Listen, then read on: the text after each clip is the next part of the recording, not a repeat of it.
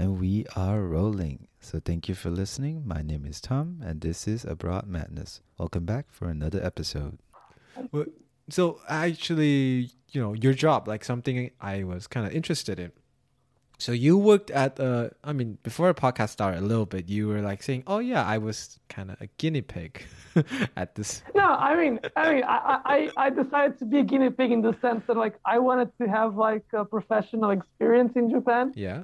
but but a lot of people like they just go to these like multinational companies where there's like an English speaking environment and it's very foreigner friendly. Yeah. And I didn't really want to have that skewed experience. I wanted to have a more like legit experience of working in Japan. So I actively searched for a company that was hiring foreigners, but that didn't have a lot of Foreigners, like foreign workers in there. Like most of my non-Japanese colleagues, they were Asian, like they were like from mainland China, Taiwan. There was a girl from the Philippines, but that was pretty much it. Like no one else was non-Japanese. So all the in-work communication was done in Japanese, and there were there were no foreigners in any like leading positions in the company. Like everybody was like a manager or like some sort of like big guy in the company. They were all Japanese, and all the foreign workers they were like just new guys or they were starting out. Yeah, they were not like so influential in the hierarchical structure company. And what was your company like? What is the field your company was working at?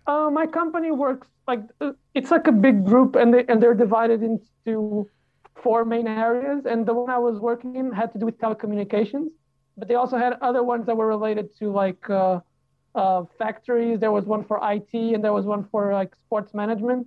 And I was doing like the translation and international scouting and everything in the telecommunications department. So basically, it's a company that works with, let's say, like the cell phone providers in Japan, the electricity grid in Japan as well. Those kinds of companies, they partner up with the company that I used to work for. And my job was like a lot of translation and also basically doing like scouting and helping like other foreign workers that were doing these types of jobs in Japan. It was like a mix of translation and also like international human resources, if you want to call it.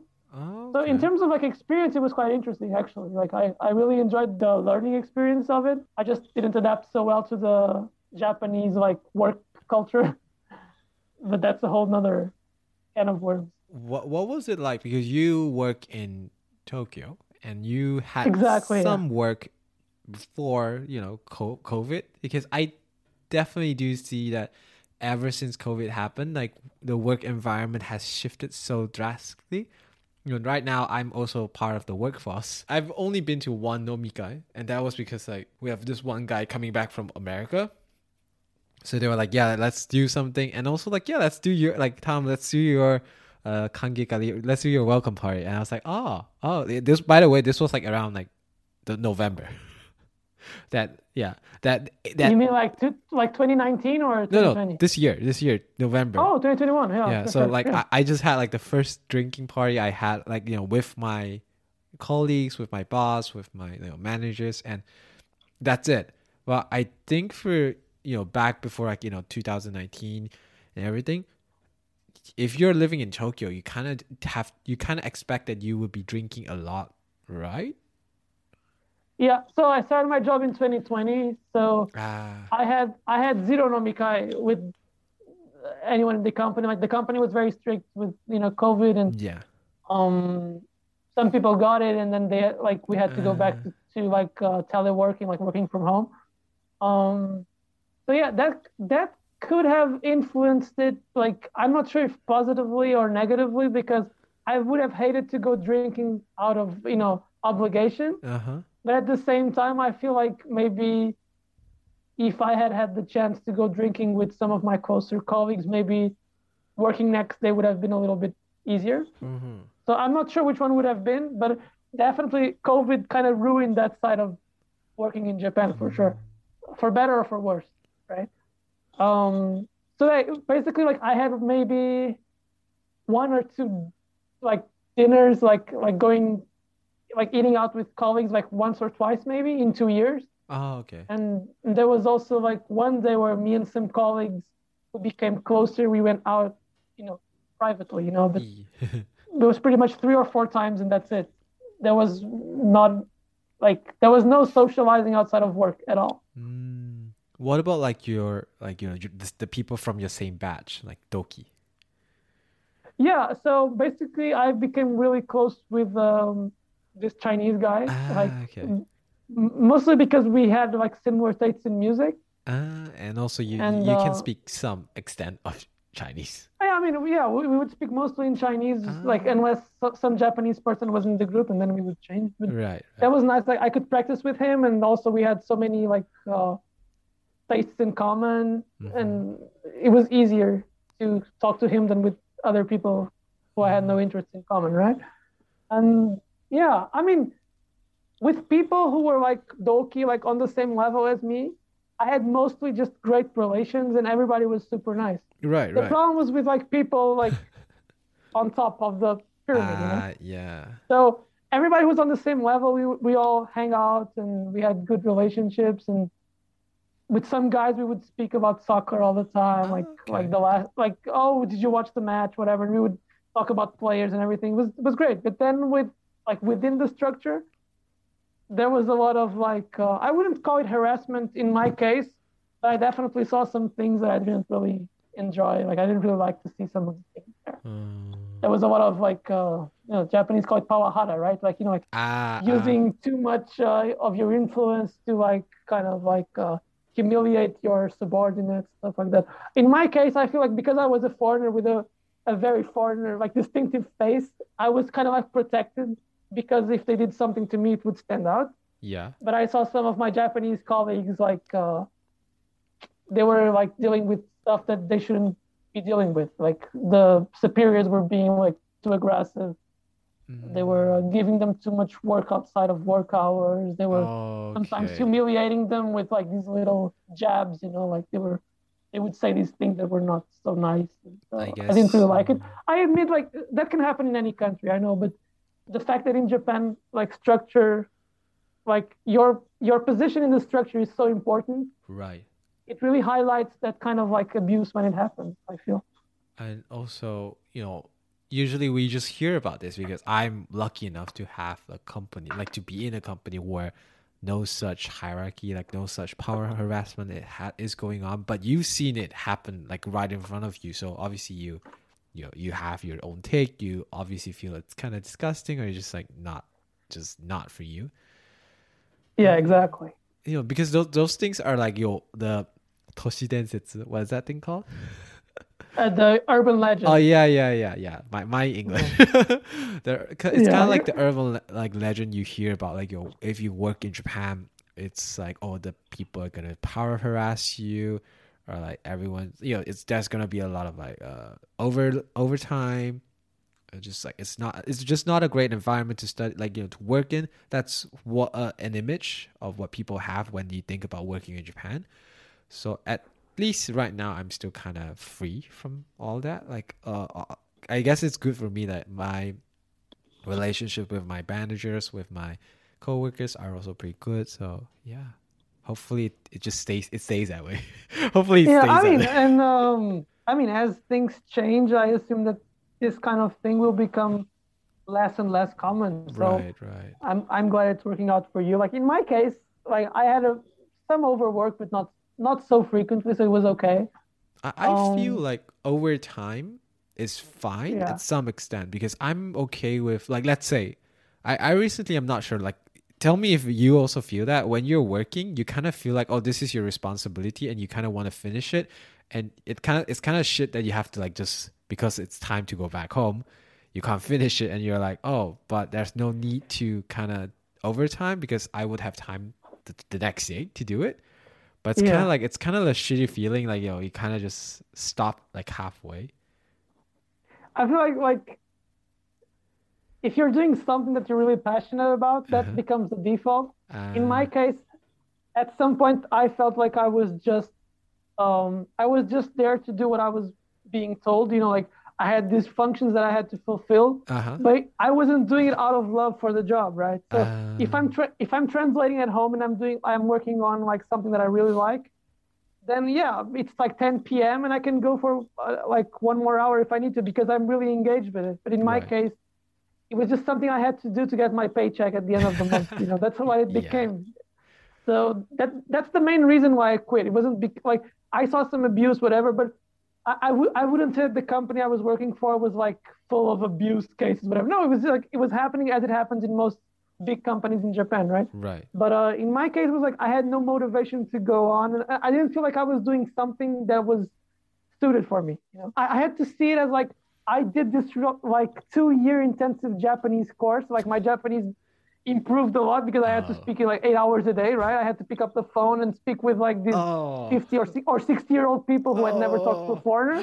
So my shit. Because like you said, like at university, like you think your Japanese is great or your French is great, but the thing is like we only speak with other students or with teachers who are used to speaking with foreigners. Right. And then you work for a company and you have to deal with these clients who are like, it's like a 50-year-old guy who has no time on his hands. Right. Oh. And he doesn't want to speak with like someone who doesn't understand.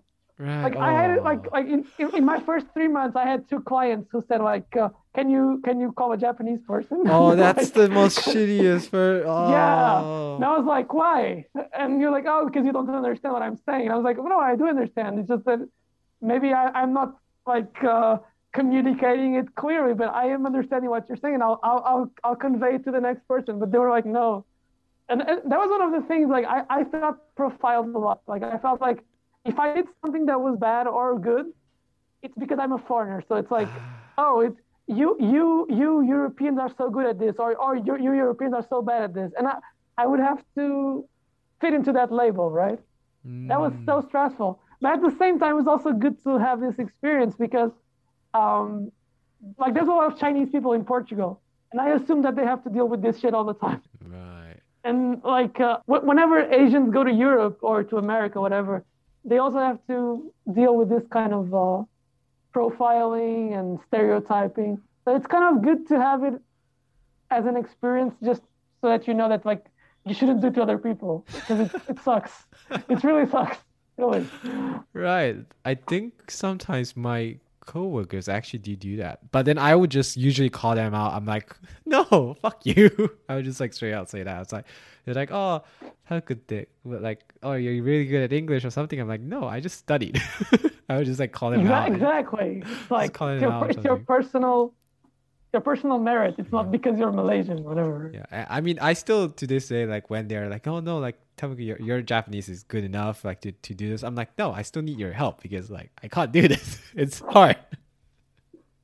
I just don't. I guess like my coworkers are pretty, I guess like nice. Are really nice. Yeah, like, it sounds like a good environment. Like because my workplace is also kind of similar to yours. I work in a not a factory, but a maker, like a maker-san. Like a manufacturer. Yeah, the manufacturer. Yeah, Japanese, English. Maker. What the fuck is a maker? But I work at a manufacturing company. So our company doesn't. I think we have like 4 foreigners in the whole company. But our company has been trying really hard to be more international, and also they've definitely been trying really hard to follow the rules. Don't do too much overtime. Don't be stressed. Like they even get like this, like a stress checkup. I actually got. Oh yeah. My company had that too. Yeah. I actually came out stressed. The chart was the chart, like, like when I got it, I was like, oh shit, like what it, like I was like joking around with my my coworkers. I was like, oh, what if I got stressed? Ooh, like kind of like that. Moment I opened, I was like, oh shit, it actually says I'm stressed. But what it says, you're not really stressed about work, you're more stressed about your relationship, like your life. I was like, fuck this shit. Was that really a check, or was it like some sort of like astrology kind of thing? I mean, obviously, like, it's kind of like it's the same shit with astrology. Like, it's like, when someone says something about you and you're like kind of thinking about it, you're like, oh shit, this is real. It does have that feel to it. But at that moment, I was also recently started the podcast, and like I always say, like the podcast, like during the podcast, like the recording is the most fun, like the most fun part of them all, and everything else is just very stressful. You mean like the editing and uploading and everything? The editing is the shittiest part, like the part that takes the most time, I would say. And also because I've definitely find it, I mean, it's the same with every skill, you know, at the start you're kind of okay with just like a very normal, but then as you grow, like not as you grow, but as you do it longer and longer, you start picking up things that you're like, oh yeah, I kind of feel this is kind of like, you know, kininaru. What the fuck is kininaru? Yeah, it just starts bothering you, like, right? Thank you for translating. I need a translator today. That's my job. But the thing is, like I feel the same with like translating. Like when you translate, like the actual translation is super fun, but then you have to edit the document. Like you have to revise it, proofread it, everything. Yeah. It's just so boring. And then, but the thing is, like if you don't do it, if you submit a translation without doing the proofreading, it'll be full of mistakes, and then you'll have to do it anyway, like later, like because the client will be super upset. Oh, this is full of mistakes, and then you have to redo it, which takes double time, you know. So you should just do it.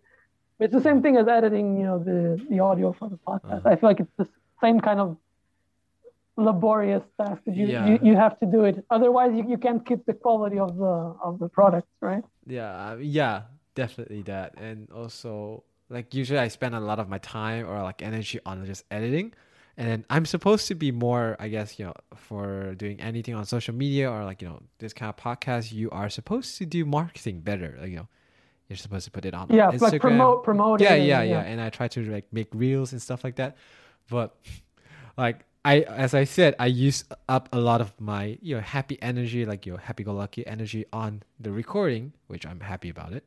And I use a lot of like the tech and also like kind of just like the meticulous, detailed energy on editing. I have nothing left for Instagram marketing side. So yeah, I mean, hopefully the podcast will become big enough that you can outsource the marketing aspect and you can just focus on the other two. I mean, technically saying like I can outsource it if I want to right now. Like I have money from my own job, like my proper job. I can just do that. But as of right now, I still think like I want to make it, you know, just me. I want to be the one who does it. Maybe in the future, I'll probably have like a different mindset. But as of right now, I still think like I want everything to, you know, have a little bit of my touch. Because for the reels, I do add like a little bit of an emotion. Like, you know, when we're talking, I see your face and then you see my face. So you know, there are still some things where I'm showing to you, but not to the like, you know, to the listeners. So that's exactly. Yeah. So that's something like I try to like, you know, kind of put like a little bit of memes in the reels and everything. So that's like a little bit of my touch there. So I feel like if I do actually outsource it, maybe I can't do it, or maybe it wouldn't be there and it would just bother me. So yeah, I guess this is just me trying to be perfect. Maybe it would become like too bland. Like it wouldn't have enough of you in it. So it would just become like as all other reels, like for other podcasts. Yeah, that's true. Yeah, so that's why like, yeah, I'm definitely, if like one person comes on and they're like, oh, okay, you have the same sense of humor I have, or like you have the same sense of things I want to do. Yeah, let's do it. So yeah, but for now, I'm gonna be doing everything, and I guess it takes a lot of time scheduling. Yeah, but at the same time, you can take credit for everything, right? True. Yeah, so that's a two-way street. Yeah, two-way street, absolutely. Yeah. So actually, I mean, before like we talk about like you can actually speak like up to 6 languages. So as I said, give me some tips. I'm currently trying to learn Korean and German, and I am not starting at all. not even trying. So first, I would start by saying that like input is so important. So like a lot of people, they stick to the textbook or to the app they're using. Yeah. And they don't watch enough TV or listen to music. But the thing is, like, you really need to listen a lot before you can speak it fluently. Like, if you think about how you learned English, for example, but you're Malaysian, so like people speak English in the streets, right? But yeah, even if you weren't living in a country where people speak it in the streets, whatever, one of the keys to do it, like you would have to watch a lot of movies, for example, or listen to songs in English, whatever. And that exposure like really helps your brain adapting to the sounds and get exposure to vocabulary, for example. If you just start doing German, but you have no German in your head, like how can you speak it, right? You can only repeat the sentences that you practice with in your textbook or whatever, but you have no reference in your brain to help you speaking it. So you need a lot of exposure, and then you have to complement that with something that's adapted to your level. And that can be a textbook, that can be like a graded reader, like a simplified book where the content is really simple, but you can still enjoy the story or the content, right? Also, like nowadays we have the internet, so you can do so much more than before. You can listen to podcasts. Like, for example, you can look up the same article on Wikipedia, and you can change the language to your target language, and you can put them side, like if you have like two screens or you have like an iPad and a computer, you can put them side by side. Even though on Wikipedia, technically, like the articles are not 100% the same, but usually the intros are the same. So you can compare them and see like words you already know who are like that are like very similar, especially with German, because German and English are very similar in terms of vocabulary. So you can compare them, and also like you should handwrite a lot. I feel like people nowadays, they type all their notes into the computer or the smartphone, but the thing is like you need to use your muscular memory. Yeah. Otherwise, it just doesn't stick. Like I never handwrite anything anymore, but when I'm studying languages, I still keep like an actual notebook with paper, and I write all the words and I write all the sentences, and I try to like write as much as possible. I mean, I'm definitely guilty of not writing anymore. Like I sometimes forget. I mean, who Chinese. does? No one does. Yeah. I forget a lot of Chinese, and then even Japanese. I'm writing out. I'm like, what is this word? And I would just like, the laptop is usually in front of me. I would just like put the hiragana in there. I was like, oh, okay. I'll just like right there. It's like what? Just like make everything digital. I don't have to write it. But then you can't write it. Like even if you had to do it for your life, like you couldn't. Yeah, it's kind of shit. Really important. I was saying that like you can also try to like change your environment as much as possible. Like for example, I told you that I'm learning Polish, so I changed my Instagram to Polish, right? Yeah. You should try to do that as much as possible. Like everything that you can change into your target language, do it. Like for example, if you are like reading a book, like let's say you're studying something that interests you. Yeah. Like you want to read up on history. So you're reading a history book in English, but you can always look up stuff about the topic in German if you're learning German. And you can write on the book or in your notebook stuff that's related to your reading, but instead of doing it in English, you do it in German. It doesn't have to be full sentences. Like if you're a beginner, you won't be able to, but you can still write like these words. So how do you say king? And you look up the word king and then you write it in your notebook. And then you keep reading in English. And so you just incorporate the language into your life. So it's not something that you do for 1 hour in that day. It's something that you can do along the day. Like from the morning to the evening, you can do like all the stuff that you used to do, but you put a little bit of the target language in it. That to me, that's like the most important and seemingly way of it's the most natural way of doing it, because if you're only studying it during like a designated time, once you're done with it, you'll forget about it. The next day, like everything that you did, like it will become like very vague and soon forget about it. You have to incorporate it into your life. I mean, the best way is making friends and, speaking to them. But, like with German people, like they want to speak in English to you. With Koreans, if they're living in Japan, they'll speak in Japanese to you. Yeah. So it's difficult to find time to actually speak with them, like with the native speakers. But I mean, like, I if I want to, I could probably have done it. I mean, you can always pay them like 3,000 yen. No, like I'm just gonna run up all of the Germans I know and be like, you guys always wanted me to go to German, right? So like, this is your chance. Educate me. Educate me. I mean, you could pay them. You still have all that money you didn't use for outsourcing. True. You might as well use it.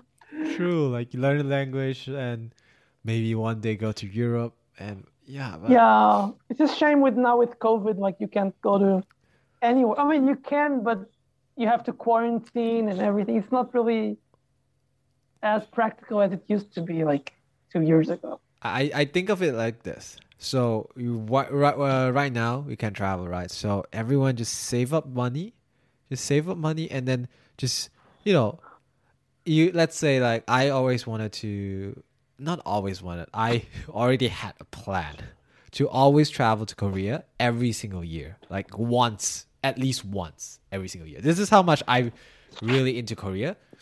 I used to really enjoy K-pop, like K-drama and everything, but then I kind of went past that. I'm just like, I just want to go there and just eat. I just want to join the culture there, just join the people and just like assimilate in that culture a little bit, but then not every single day, because I think the living situation there is kind of worse than Japan, and I'm like, hey, no, hell no. Yeah, I've heard about it. Yeah, I would just tell people like, if you're saving up money, don't just keep currency. Like, just invest in something, because there's like a big market crash and your currency loses all its value. Then you've been saving up for nothing, basically. So just get some, I don't know, some stocks, maybe some actual gold, like physical gold or silver, whatever. Get something that like if there's a big market crash, you can actually trade it. You're like, I still remember like with currency, because Silpa says it's like Indians, like the Indians love the gold. Like no matter how like terrible their situation is, they would always find a way to get gold. And apparently, how like in Japan or like in China, they have like the 双十一, which is like the 11/11. Oh, what is that? I'm single not sure days. What that is. Single days. Oh, yeah. Like the big, like the Black Friday kind of thing. Yeah, basically, technically just Black Friday, but they just do it on every year, 11/11, and also 12/12, which is like a few days ago. But I didn't know that. I only knew about the 11 one. Yeah. The 12/12 came after a little bit, but so what Silpa, the Indian girl from before, she actually told me that there apparently is a day for when gold is sold cheaply in India. Wow. It's like you get a wholesale. If you buy this much, you get this much like discount and then everything. So apparently people would just save up money for like a year and just wait for that day, basically Black Friday, to just buy gold. And I was like, what? How? What? How do you guys even have that much gold? It's just like amazing to me. It's like, how? Yeah. India. Yeah. But I mean, if you think about it, I mean, gold has kept most of it has kept its value for most decades, so it's still kind of like safe. Even it's boring and you have to carry it, whatever, but still, it seems like it's pretty safe compared to I don't know, like Turkish money, like the Turkish lira, like when the markets crashed, then it lost half its value, and then people lost their savings. It was like super sad, And I'm always afraid that something like that can happen. But then at the same time, I usually just keep currency. So I mean, it's kind of like there's nothing we could really do, because you can't always just say like, oh, you shouldn't keep money, but then you also shouldn't say that, oh, you should spend everything else. But yeah, but I mean, back to the whole like Korean thing. I finally like the reason why I just stopped there was because I forgot what I was gonna say. So let's say like so in 2018 and 2019, I actually managed to go to Korea, which was great and everything. So right now, 2020 and 2021, I couldn't go. So I'm just gonna save up more, and in 2022, hopefully, find a time, go to Korea, and actually like, maybe back then I would be backpacking a lot, or I would be like staying in really small hostels and everything. Maybe I could go stay in a proper hotel and like, treat myself a little bit. I think I told that to my parents. I was like, yeah, it's true that you guys come to Japan and see us for 2 years, but in 2 years time, you guys actually save up quite some money. So when you come here, you can just, let's hit the ryokan. Like, let's go to a ryokan. And yeah, I can stay in a nice place. Yeah. Right. And finally, because the onsen culture is definitely something I want to introduce to my parents. But I don't think they can like, get naked in front of like everyone else like us. We are young, so we don't really care anymore. So I was thinking, if we actually go to like a ryokan, you can get a private onsen, And so my parents can just go in there by themselves. They can enjoy their time while I go to the normal onsen. So yeah. That sounds like a great idea. Right. Absolutely.